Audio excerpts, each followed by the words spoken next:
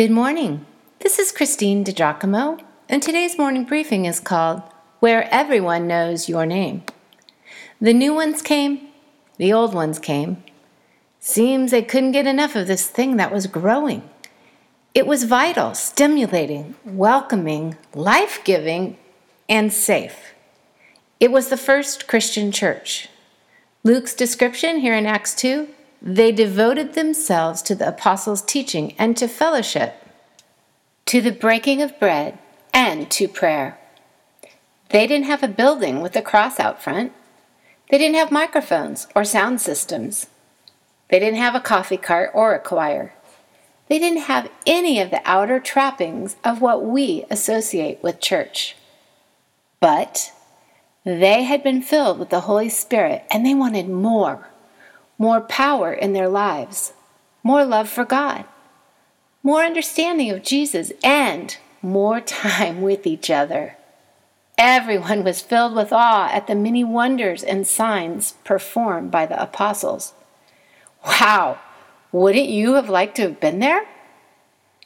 The simple men who had been with Jesus, now filled with the Spirit, were doing miracles among the people. Peter, James, and the rest of the apostles remembered what Jesus had said, "Whoever believes in me will do the works I have been doing, and they will do even greater things than these, because I am going to the Father." It's recorded in John chapter 14. You can picture the fishermen rubbing their beards and reflecting. So, this is what our Lord was talking about. We couldn't imagine him going away, yet we saw him go into heaven. And do greater things than him? How could that be? Yet those things are happening as we teach the scriptures and pray together. The brothers love hearing the things Jesus taught as we tell them how they complete what we have known from the old scriptures, those things we were taught from our youth.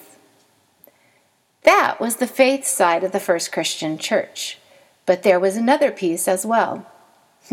In Boston last year, I saw the setting for the Cheers show, which I really miss. The theme song for Cheers captures an element of living we all need: community. Sometimes you want to go where everybody knows your name,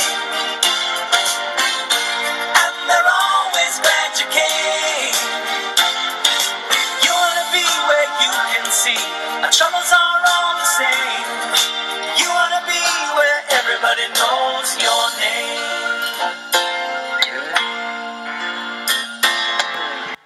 Gosh, I love that. The believers came together to grow in faith and God's love, which they shared together in community.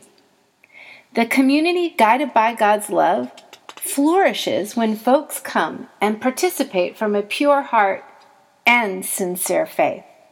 Now, what does love in action look like? Love never grows weary of making room. Love always believes the best about others. Love gives the benefit of the doubt, even to people who talk too much. Love constrains. When errant thinking or teaching is brought forward in a community, the shepherd carefully handles it, dignifying the sharer, but refers to Scripture. The shepherd doesn't let gossip or backbiting fill at home by giving them room. Rather, should they find their way in, they will be extinguished.